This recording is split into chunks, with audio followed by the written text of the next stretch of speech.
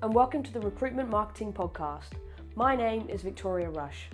Here, I'll be talking to marketing leaders in the recruitment industry, discussing their careers in recruitment, passions for marketing, and the challenges and successes they have faced along the way. My aim for this podcast is to share the opinions and insights of a variety of experts from across the recruitment marketing landscape. I'll be discussing their experiences and learns while building recruitment brands around the world. Hi everyone, and welcome back to the Recruitment Marketing Podcast. This week I'm joined by Stan, Chief Commercial Officer at Recruited. If you don't know him, you really should check him out on LinkedIn. He's an all-round recruitment marketing expert and probably knows everybody in the industry at this point. Thanks for joining us. Glad I could join. Happy to have you. Can you kick off for us? Tell everybody a bit about who you are and what it is that you do. Yeah, so the intro already shared my name. Or a piece of it anyway. Yeah, a piece of it. I still don't know how to pronounce my last name in English, really. So if anyone has any suggestions, if you go to my profile, you can send me a voice message or something, that'd be great. The best option. Exactly. We'll send you a prize. Yeah, exactly. The prize yet to be determined. Yeah, so yeah, you can get a Recruited t-shirt for sure. No worries. So like many of us, I fell into recruitment approximately 14 years ago after quitting school and doing door-to-door sales for a while. Brilliant, yeah. Yeah. At the company I joined then, that was a major corporate. I got a lucky shot. I found out there was an opportunity to grow the international recruitment department by actually implementing a sales process there that was non-existent. It was very reactive, and the timing was right because at that point we were in a different economy where there was a lot of scarcity, not enough people to either want to do certain jobs or have the skill sets to do certain jobs in Holland, where I'm from. So yeah, I've helped that department scale a lot. During the course of that time, I found out that the people that we were placing were slowly but surely being replaced by robots, and the processes I was selling to place those people at our respective customers were being replaced by algorithms.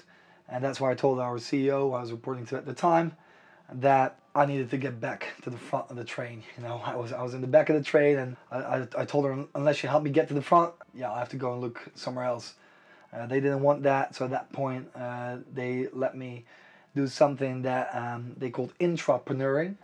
So they gave me all the assets, you know, they facilitated me to really do everything an entrepreneur would do, but within the corporate space. So I got my own office outside of the office, my own consultants. I was sent on a bunch of cool courses around hip new business development methods like Alexander Osterwelder's value proposition design, business model canvassing, lean startup, user story mapping, a lot of really exciting stuff, just to play around and try and break the old school recruitment agency model down and build it up from scratch. And I built up a really interesting idea of combining employer branding, RPO type of solutions, recruitment technology and onboarding technology, assessment technology into one cohesive tech talent delivery service that I then presented.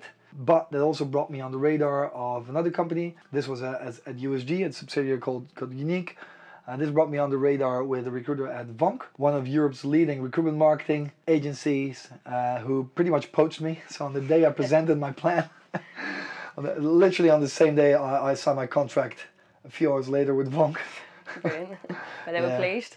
I have to say, it was Loes Dingemans at that point, who was the director there, and she took it amazingly well. She literally just hugged me and said, she told me I knew we could keep you, but she knew where this was going, and that they were an awesome organization. They still are, but that time they were still moving quite slowly. It was a 3,500 conglomerate, and I was just ready to step into a scale up, which was Vonk. When I came in, that was number 59. I think there's over 150 plus right now, and the change that company made in the 3 years, almost 3 years, 2.5 years I was there, was just incredible. Really manifesting itself as one of the go-to destinations for anything recruitment marketing, especially distribution-wise. So employer branding campaigns and job advertisement, I would highly recommend to catch up with these guys and see what they do, if you don't know yet. And then during my last year at Vonk, my role is focused on penetrating the UK market, and that's how I came onto the radar of our current CEO, Antonio, who at that time, when I think he first saw me, was 9 months ago in an event through London. Shout out to Bill Borman for organizing these meetups. That's how a lot of us meet still. 10-year anniversary coming up. Also recommend anyone that can to head over there. We started chatting. I was already with 1 foot out of Vonk, just not seeing eye to eye on some things. And an opportunity arose to help him set up the whole marketing and sales function here, because recruited, scaled incredibly fast in just 2 years with global operations ranging from Manila, India, Europe, the United States, helping massive brands like Apple and Goldman Sachs and Verizon and Vanquish and Infosys deliver talent in some of the hardest markets in the world, like Palo Alto, Raleigh, Connecticut, places all over the world. And that was really organic. That was just the 2 founders. And my role here right now is in a nutshell to help that scale. So we've been working hard on reviewing our value proposition, rolling out some new things, and without getting too pitchy, I think over the last 3 months that I've been with the business, we rolled something pretty spectacular called Social Source. That, again, anyone that'd like to learn more about that, I'm more than happy to share. Yeah, absolutely. Sure. And that's what I actually really want to talk about, is you have been aware of the benefits of marketing from obviously you've sold that concept into clients, but you're aware of the benefit internally as well, which not a lot of salespeople, especially in the recruitment space, are really kind of catching on to yet, or maybe starting to think about it. Why, when and how did you see that marketing was really a strength for you rather than a support function? Yeah, that's a really good question. One that I've been thinking about a lot, because the way I fell into recruitment was in a very traditional model. At that point already, having a big company, already started to learning about how you can leverage assets, how you can invest your current workforce more effectively to scale your the business. But from a recruiter's perspective, it will be how you can hire more effectively.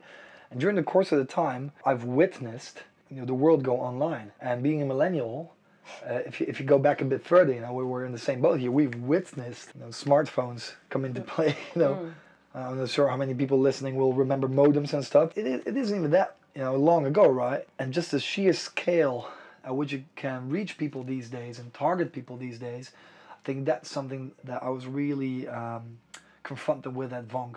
I really saw the power, the sheer power of harnessing online channels like Google, like social media, like the various niche channels in the world. But then another person that opened my eyes has been Dan Kelsel. He showed me the power of harnessing, of leveraging, personal brands to build corporate brands off the back of those. And I think that's a major difference. That's a major shift that happened in the market, because it's so much easier to put a brand out there, whether it's corporate or personal, instead of in the old days when people went to work at a major brand and then kind of became that identity.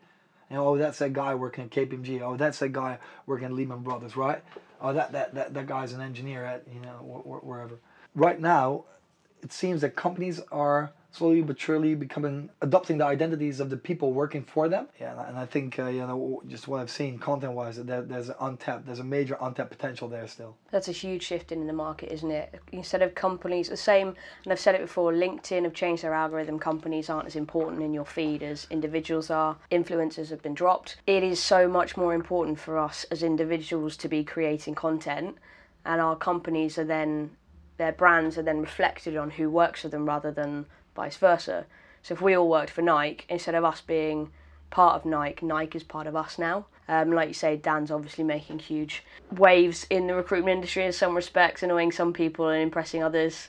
I know you're close friends with him, so won't say too much, but that's been a massive shift, and I spoke to Scott about that. So Scott is how we met. Yeah. His podcast was out last week, and he has done the same thing, come from a different industry, right, and brought that concept in and showed recruitment that actually you can take the piss a little bit, actually relax about what you're talking about. It doesn't have to be, hi, here's my job, or here's what we sell. Here's a conversation starter, and let's move forward that way. Yeah, 100%. It's a huge shift in the industry for sure. That's one of the things that I'm a huge advocate about as well, to shift from an industry focused on applications to an industry focused on conversations. If you think about it, 90% of the talent that we are trying to hire is passive, And that goes across the board, right? It's not just your software engineers anymore, or your experienced salespeople, or business analysts. It's actually also warehouse operators. You know the companies like Amazon are just struggling, having to increase pay, having to increase ad spend to get people in. But I think everyone benefit from creating talent pipelines. That's why I get into Adam Gordon's book, but creating talent pipelines of engaged people, and then being able to find out which ones are hire ready, or which ones aren't at this moment, and not letting the ones that aren't go and forgetting all about them, but keeping the conversation going. If you would do that properly as a company, there's a lot of shout outs in this podcast, but that's when you get into Foresight's realm of reducing empty seats time to pretty much nothing. If you could actually forecast your recruitment need a bit better and just be a bit less reactive and trying to get these applications quickly to convert them to hires as quickly as you can. Just take the time to know what's coming up. Build a pipeline of engaged people that will be ready to switch within a month's notice, max maybe, right? And then tap into that pool of passive talent. Yeah, you could significantly reduce empty seat time, but also stuff like cost per hire, and focus way more on the business impact that the talent that you're bringing in is actually providing for you. Because coming from the world of marketing and sales of recruitment products and services, that's where I came from. I rarely just look at my cost per lead or my customer acquisition costs, which in my world is the cost per hire, right, or the cost per applicant. I look at my customer lifetime value. What will this customer bring me? I think companies will benefit a lot from not just looking at what did it cost me to bring this candidate in, or what was the speed at which I brought them in, but what is candidate actually delivering? What will this hire make the company? How do you think companies can do that? Because you've got a lot of marketers who are probably sitting around doing PowerPoints or putting together basic emails at the moment, even based out of Excel. The reality is the market needs to move from that 20 years ago, which we're still doing, to a talent first pipelining mentality. How or have you seen people do it effectively? Right, so it all starts with creating clear objectives. Where is the company going, and what impact will that have on our hiring needs? Then moving from that, you'll have to plan. Plan out what that means for the talent.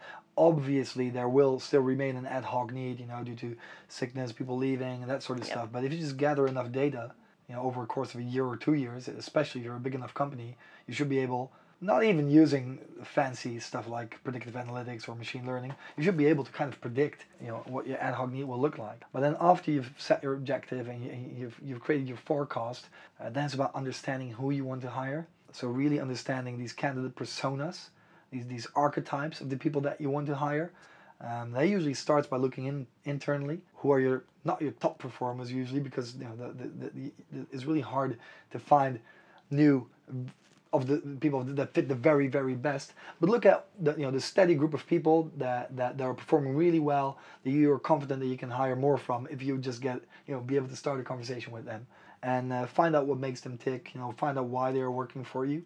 That's actually a good question to ask. Bit of a problem with that is, it's been the trend over the last, let's say 10 years in recruitment marketing. Recruitment marketing is fairly new, but it's been the trend to go internally, look at your current candidate personas or current workforce, create personas off the back of that, and then create content that they find attractive to then go and advertise that across various channels, on and offline.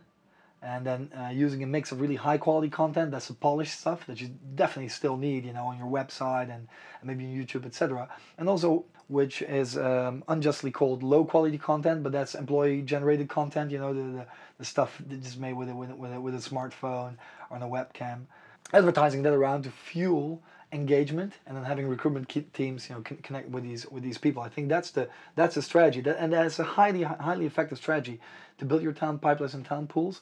Problem with that is that it might hurt your diversity and inclusion strategy, and that's the trend now. And if you look at some of the best companies with some of the best even recruitment marketing, I think there's a beautiful campaign by Deloitte in Holland where they created these little infographics of a candidate's life and what they like, and then there's a video when these candidates come in. And they love it, I think it's like a second interview. The potential recruiter or hiring manager is there, and they see like a a depiction of their life, an embodiment of what's them symbolized in drawings and different words on a big canvas. The problem with the commercial is, it's two white guys and two white women. But then, to be fair, I haven't been to the Deloitte headquarters, but I wouldn't be surprised if that's a clear depiction of their current, top performers. So if you want to increase your diversity, you will probably also have to go outside of your office and find out where other people are that fit your skills, required skill set, and find out what will accommodate them in a candidate journey that will connect them with you and possibly convert them into hires. I think that's the next step we as marketeers will have to take. I actually also wanted to talk to you about, we spoke about this last time on the phone when we chatted, and marketing needs to expand in this industry. So we spoke about Virgin specifically, and you probably remember the example that you talked about, and I'll let you go into it. But actually there is so much more available to our industry than we really realise. Marketing is the forefront of many other industries. You're talking about Virgin in terms of their retention and their talent pipelines, but also that was directly linked to, was it their phone packages? I think it was one of the packages. Graham Johnson will be able to tell you more about this. That's a guy that came up with this idea. You love a name drop, don't you? Well, I love to. I don't want to sound like I'm the guy that thought about all this super profound stuff. Take the credit. I hope I can. Yeah, I don't want to take the credit, but so that's a guy who built this. But what they did is, if you dropped off as a candidate, I think you received some kind of a discount on your current package, because they were losing a ton of money. I think it was in the millions of pounds on people that were so distorted about the fact that they weren't selected, that they didn't like the candidate experience, that they switched providers. And then they flipped it around by offering discounts to people that weren't selected, and they even turned it into a money-making machine. They're now making a profit over the people that drop off during the hiring, during the recruitment process, which is smart. I think there's way more ways to connect your your business objectives with your recruitment marketing. I am not an advocate at all. Let me state that, of creating the same type of narrative and the same type of branding for your employer brand as for your customer brand. Let's say you're Bentley as an example, right? Your customer demographics are multimillionaires. So what will you be doing? You'll be doing events, offline events in Saint-Tropez, or on the Bahamas, I don't know. You'll be doing some online marketing really targeted towards those demographics. I don't think many of the mechanics at the Bentley factory can afford a Bentley. So your whole narrative can still be about the beautiful car, for sure. But when you dig one level deeper, the wants and needs of multimillionaires and the tone of voice probably will be a bit different for them than it will be for the mechanics. And I think that's where you can go wrong. If you try to create too much of a vanilla recruitment marketing strategy or brand, you'll appeal to no one. So I think you should drill down in sub-brands, and if you're an international company, I think you should tailor your local brands in different countries. Obviously, deriving from your overarching brand, you should tailor them to the local or department talent demographics. Another example I always give when people ask me, just walk into your IT department and look at the general atmosphere, what people there are, have a conversation with a bunch of people, and then walk into your sales department. And look me straight in the eye and tell me those are exactly the same cultures and people that have the same needs. And obviously, that's not the case. So I think it's really important to tailor your communication and your brand towards the people that you're trying to attract. Definitely. Employer branding is almost a new buzzword. Everybody's cottoned on to the fact that if you're not controlling that conversation online, somebody else already is. If you don't say what your culture is, share who you are from that level with potential candidates, the audience that you're after, then somebody else will have gone online and either put a good or a bad review out. And if you don't counter that, it's their conversation, not yours. Well, you're having a conversation anyway. Yeah. I think that's the best way to look at it. You are already sending out a message. If your career page is shit, if your application process is terrible, if a candidate has to jump through more hoops than an average circus animal, then that's the message you're telling them. You're telling them that you're a really process-based organization, that doesn't care about the way it looks. So that's already a message. And yeah, if someone else just puts a little bit of effort into it, then they'll have a competitive advantage. What you just tapped upon, you just mentioned culture. I've been playing around with the thought, and I can't finish this thought because I've not yet decided for myself what my stance is about this. But most employer branding exercises still start with that, right? The who are we? What are our values? Almost really corporate. What's our mission and what are our values?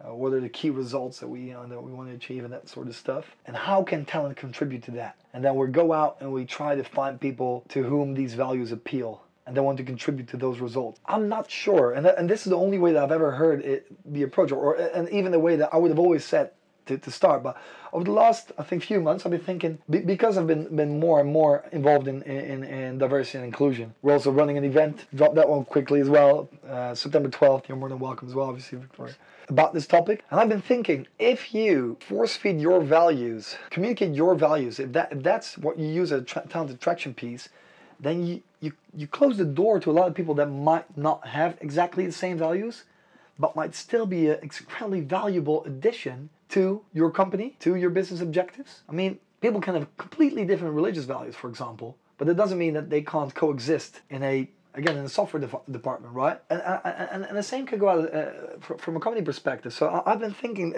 isn't there a way that we can, as recruitment marketers, can't we communicate into the market in a way that we invite people to bring their values into our company and then see if they can not assimilate into our culture or become part of our culture, but actually add to our culture? And it's quite a hard one, How do you target that? How do you target people with that online behavior? Because it's fairly easy to target people with similar behavior than the people that you can look at and research every day. So how do you target people that can make business impact for you, but don't necessarily share the same values? Exactly the same values. You force feed almost your values into people, but when you're actually trying to just advertise them, the reality is it's not necessarily the values that's the leading point of your business, but it's who you are as a collective. As a collective, yeah. And companies change, right? You can't deny that. Every company, every few years, I think there's even some literature around it. Here, I don't know that I'm for sure a fact, but was it like 7 years or there is some kind of a time that that you have to review and reflect on. Well, we've chosen to go this direction. Is this the right one? And companies change their values. Companies change their mission statements. They change a lot of stuff. And usually that's instigated by the people that are joining the company and are drivers of that change. So again, I'm not sure whether I'm saying something that's even unachievable, but I'm really interested in hearing what people think about this specific topic. Well, the culture of the teams are different. Sarah, who runs talent acquisition, doesn't know what the culture of the IT team is compared to the sales team, compared to the HR or talent acquisition department. All three will have different cultures, and one person making a decision, somebody has to make the decision, yes, but one person who picks the culture of their team doesn't necessarily understand the culture of all the subdivisions of the rest of the business, and potentially leading with your values isn't going to be a true representation of the business and the individuals that make it what it is. 100%. And again, this is quite a hard one, because I'm not sure whether values and culture are that intertwined. You can have different cultures and still share the same values. That is possible. It's just a bit of a tricky one. And I'm all for closing the door on certain talent demographics, By saying no to a big chunk of your target audience, it just means that you can provide a more tailored message to the target audience that you want to attract. If you want to attract any software engineer, you'll spread out your marketing budgets across all these different types of people with different type of online behavior. It'll be really hard for you to attract any talent if you're targeting suits and hoodies, for example, right? You usually need to make a choice. But then again, are the values of the company influenced more by the people attracted to the company, or is it the other way around, the way we've been doing it all this time right now?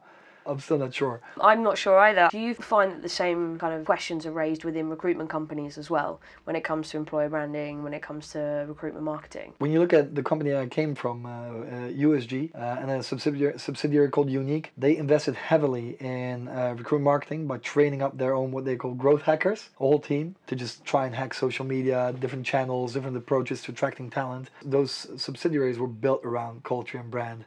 That's how they built people up. People became that identity, lived and breathed those brands. So they did that really well. So that's why I've seen it work successfully. But now recently, because of the whole D&I discussion and seeing so many reports on that, that diversity improves results, that company, and Holland is a very multicultural country. But I remember at these companies, you could count. In the company, I think the subsidiary had like 900 employees, you could count the people from different ethnic backgrounds, especially the men, on maybe one hand. And if you count the women into it as well, it'd be 5 hands, maybe 30, 50 people in the whole company. And I mean, I've seen that countless times. There's countless recruiters listening now. If they look at their own organization, it'll be predominantly white, predominantly the same religious background. I'm not sure how much that applies for all recruitment companies, but I've seen that the same questions are probably raised there. Yes. And that comes for when you're putting your brand out there. If you look at most companies, LinkedIn, because I've seen the same thing, LinkedIn, Instagram, when they're promoting their business, it is the same group of predominantly white, predominantly male industry, when the reality is that across the entire industry, it probably is also more diverse than that. Then there's always a question of retention, but if you look at your attraction, and it is aimed at people from the same backgrounds, the same religions, the same minorities, they will be grouped together in agencies because you'll attract one or the other. You're not attracting a diverse group of people, which makes decision making singular. Yeah, exactly. And it's a super interesting topic, I think, and one that deserves attention, because I think we would all benefit if the companies leading the charge, in the economic charge, would be a better reflection of our society. Yeah. And it's not like the talent isn't there. I mean, I think we're 45 strong right now. Over here, 13 or 14 different nationalities. If you've seen the growth and you've seen the ideas that come around that, you can see the effect. And again, there have been countless studies that prove the same thing. But I think us as marketers are a big reason. Obviously, it goes way back when there's different reasons. But right now, we are in control of creating more diverse candidate personas. And I think we've just been looking inside into organizations that weren't diverse and creating personas that obviously aren't either. And then running successful campaigns, just contributing to the problem. And I'm not sure even if it starts at our values or every company should add diversity as a value. I don't know. Again, I don't know how to solve it. I know it's a really interesting topic. It is a really interesting topic. We come up against it every day, and I've definitely had that actually before in recruitment agencies and elsewhere, that using things like even the basics of using real imagery of your organisation becomes very difficult to do that if what you'll then reflect out is one persona of people when what you want is diversity. Yeah. And it is in some respects then having to be very critical about what you use, about what you say, and getting other people's opinions. That's a lot of the reason why communication in this industry is so key, that we do need to start talking to each other about where we're getting it wrong, because otherwise we are only going to get a better one agency at a time, whereas if we get better as an industry at the same speed, we will all be pushing upwards in terms of progression across the entire industry, and not just in the UK but globally, rather than one agency realising a mistake, taking a step forward, and then the next agency doing it. You're looking at 20 years of progression for something that could take an industry 3 or 4 years if we realise that communication between each other is actually that important. Fortunately for agencies right now, there's a massive commercial incentive to do it as well, because diversity, I haven't seen any company where diversity and inclusion wasn't a subject, at least on the highest level in HR, but probably even at the board. I've seen massive companies hire diversity and inclusion executives.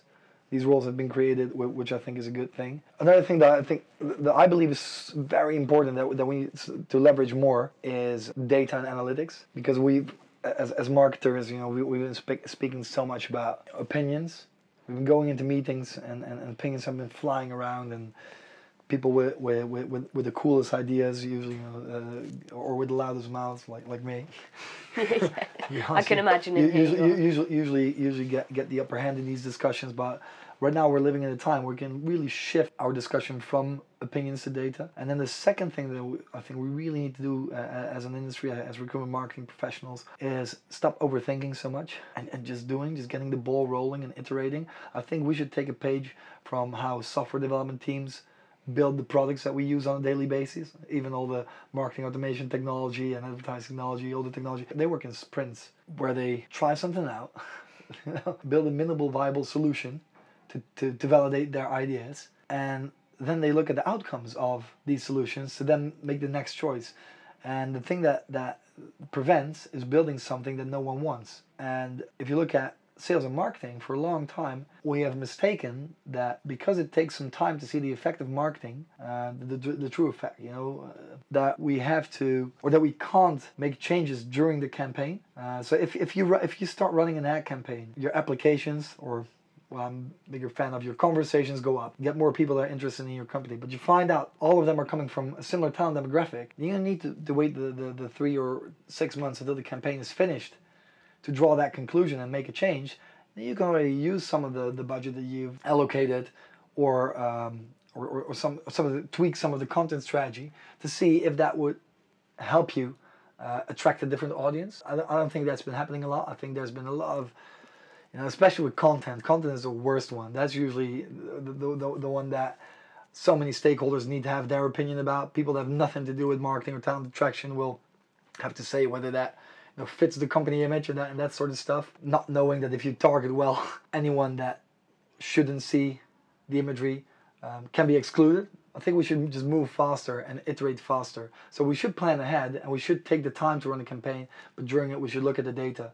And based on the data, we should make smart and well-informed decisions, not just based on opinions. Also, not just farm it out and walk away, but it's a continual process. Now, it's not like putting a classified ad into the newspaper and waiting for emails, responses, but actually saying you can't change it once it's printed. Now it's digital, you can change it, you can change the image, you can change the text, you can change the call to action, you can change the targeting when you need to, and take ownership of that.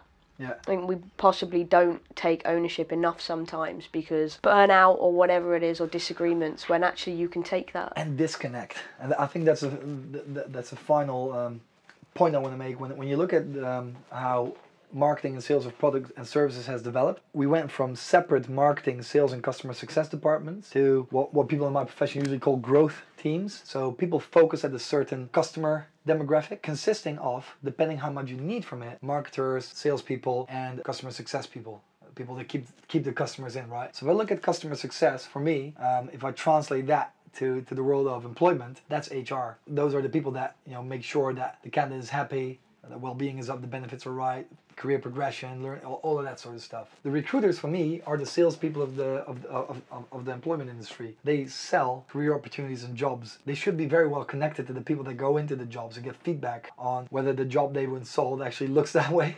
So they are able to share a convincing story. And then, needless to say, where does that story start? Who puts that story on steroids? That's the marketers. So you see companies where they work together well, but in my opinion, the same way we have it in marketing and sales of products and services, where you even call it smarketing, sales and marketing combined, in these growth teams, I think we should have TA teams consisting of content people, online advertising people, offline event specialists, recruiters, obviously, people specialized in assessment and onboarding, and even maybe HR people coming in on and coming together on a regular basis to discuss what the effects of all of their combined efforts have been on the business, on the business impact. And that's something that if you look at the marketing and sales of products and services, which is usually a few years ahead of what we're seeing in recruitment, right? Yeah. Technologically, but also strategically, that's the biggest shift that I've seen. So right here, if you go into the office, you see that the creative agency, the marketing team, and the sales team are literally sitting next to each other. It's quite easy for us because we're in a startup, obviously, we're quite close. But that makes for really, really tight connections and collaboration. And if you look at many of the companies that we support, usually there isn't a big employer branding team. There's usually a specialist that has to liaise with the marketing team, with the recruitment team. But even if there is a team focused on that, they're rarely sitting at the same table. And I really do believe that you should have growth teams focused on different areas you want to attract. So growth team for IT, a growth team for sales, growth team for a recruitment team in this case, for graduates. If you all have all kinds of specialized one-off type of roles that you would usually either outsource agencies because they're hard to spend a lot of time in filling, why don't you cluster those type of roles in one team that you can fully focus on that? I think that would be also a major improvement in the way that marketing right now is supporting recruitment. Awesome. Stan, thanks for joining us. Pleasure to be here.